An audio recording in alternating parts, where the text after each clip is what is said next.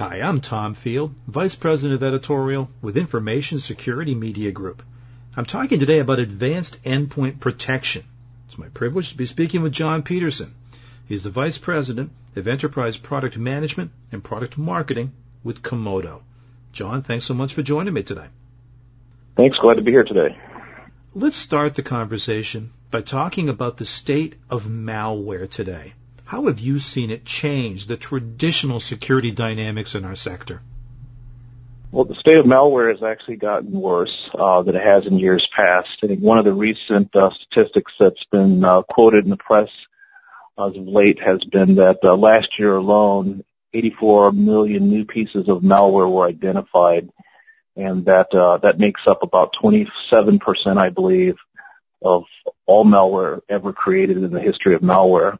And if you break that down, that number of 84 million new pieces last year alone, it turns out to be about 230,000 new pieces of malware per day. And the reason that this is happening is that there's not only new malware, more malware, but also more strains of malware. So the cyber criminal community is taking a piece of malware and just creating a new version of it, and it's now developed so bad that the rate of malware creation is just really, really hard to keep up with. So, John, we know that our traditional antivirus tools simply can't keep up with this production. Talk to me a little bit about some of the new leading-edge solutions that have emerged. Yeah, so that's a good question. Traditional AV hasn't been able to keep up because it's primarily relied on a blacklisting approach. And when you have your blacklisting, you have to identify the malware, put it on a blacklist, identify the next one, put it on a blacklist. Can't keep up. So because of that problem, other models have come about. Like whitelisting, for example, which is another way of doing it, which is simply saying if it's not on my whitelist, just disallow everything. But that's too restrictive in a lot of cases, and it creates productivity issues because users want to, run more applications. One of the more modern-day methods has been sandboxing, and sandboxing is all about grabbing these new files off the network, running them in isolation in a sandbox to determine whether they're good or bad. And the problem with that model is that during the time that these files are being analyzed, somebody got infected. That's called patient zero. So there's always a user that gets infected during the period of time while the sandbox is analyzing it. And that doesn't work as well because sometimes all it takes is one user to get infected. Another model has come about is machine learning. And machine learning actually takes a while to train. So there's delays and gaps with that solution as well. Well, it strikes me, John, we talked about traditional tools can't keep up, but some of the leading-edge solutions have got their challenges as well. Where do you see them struggling? That these solutions are all kind of running independently. Some vendors are offering sandbox-only solutions. Some vendors are offering whitelist-only. Some are offering AV-only. And all of these solutions are actually good at what they do, but they're not enough to cover the problem. So it's really the challenge is trying to do too much of a point solution leaves an area of exposure for malware to come in because you're not addressing the whole thing. This is a great time to switch and talk a little bit about what Comodo brings to market. Specifically, talk to me about the concept behind your default deny platform.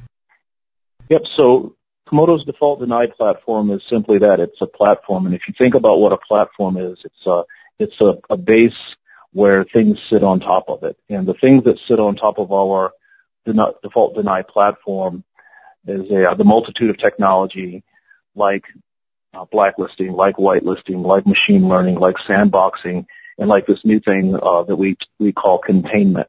We believe that the best way to address this new security challenge in a world where the rate of malware is so high is to take this approach of not trusting anything, by default denying unless you've actually went through a series of things.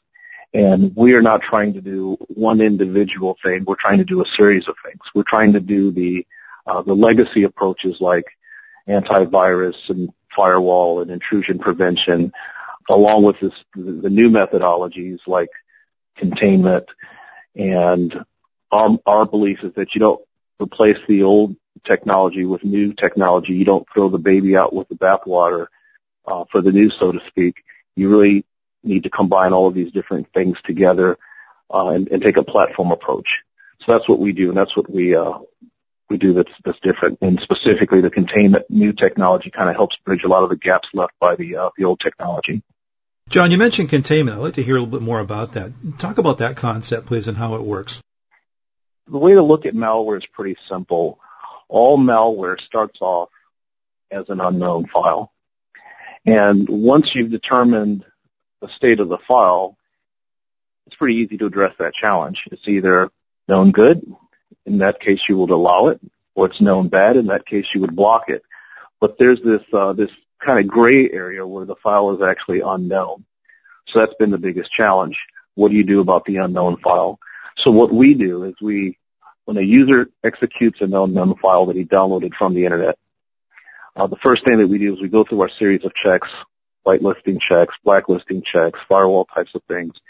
And if it's still deemed to be unknown, we actually move that file over to a container, and we allow that file to actually execute inside a secure, isolated container on your computer. Because it could be actually an unknown file, but unknown good. It could be a file that's unknown bad.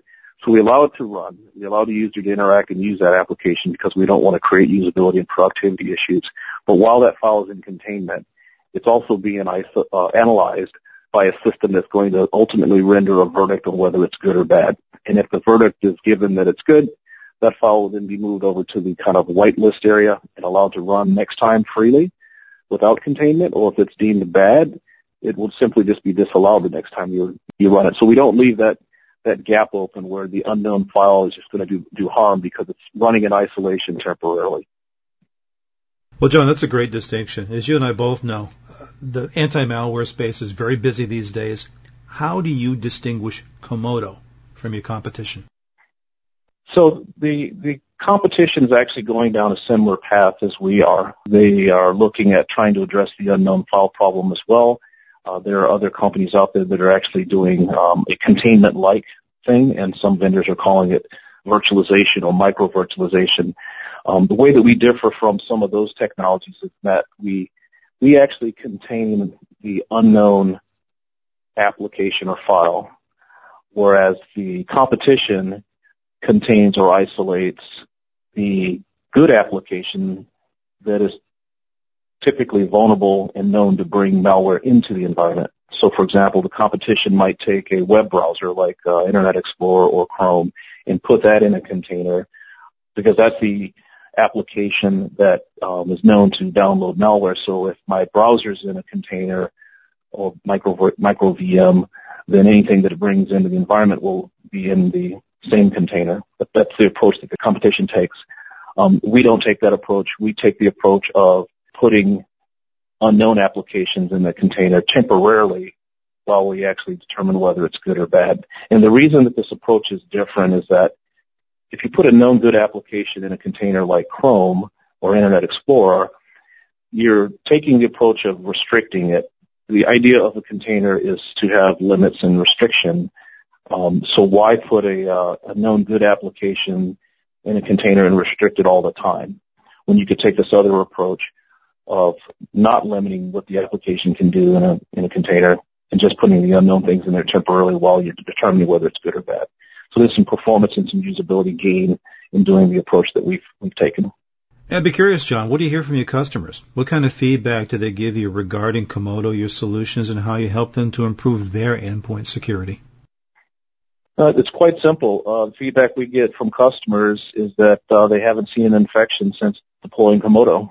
And that's not just a marketing statement, it's fact.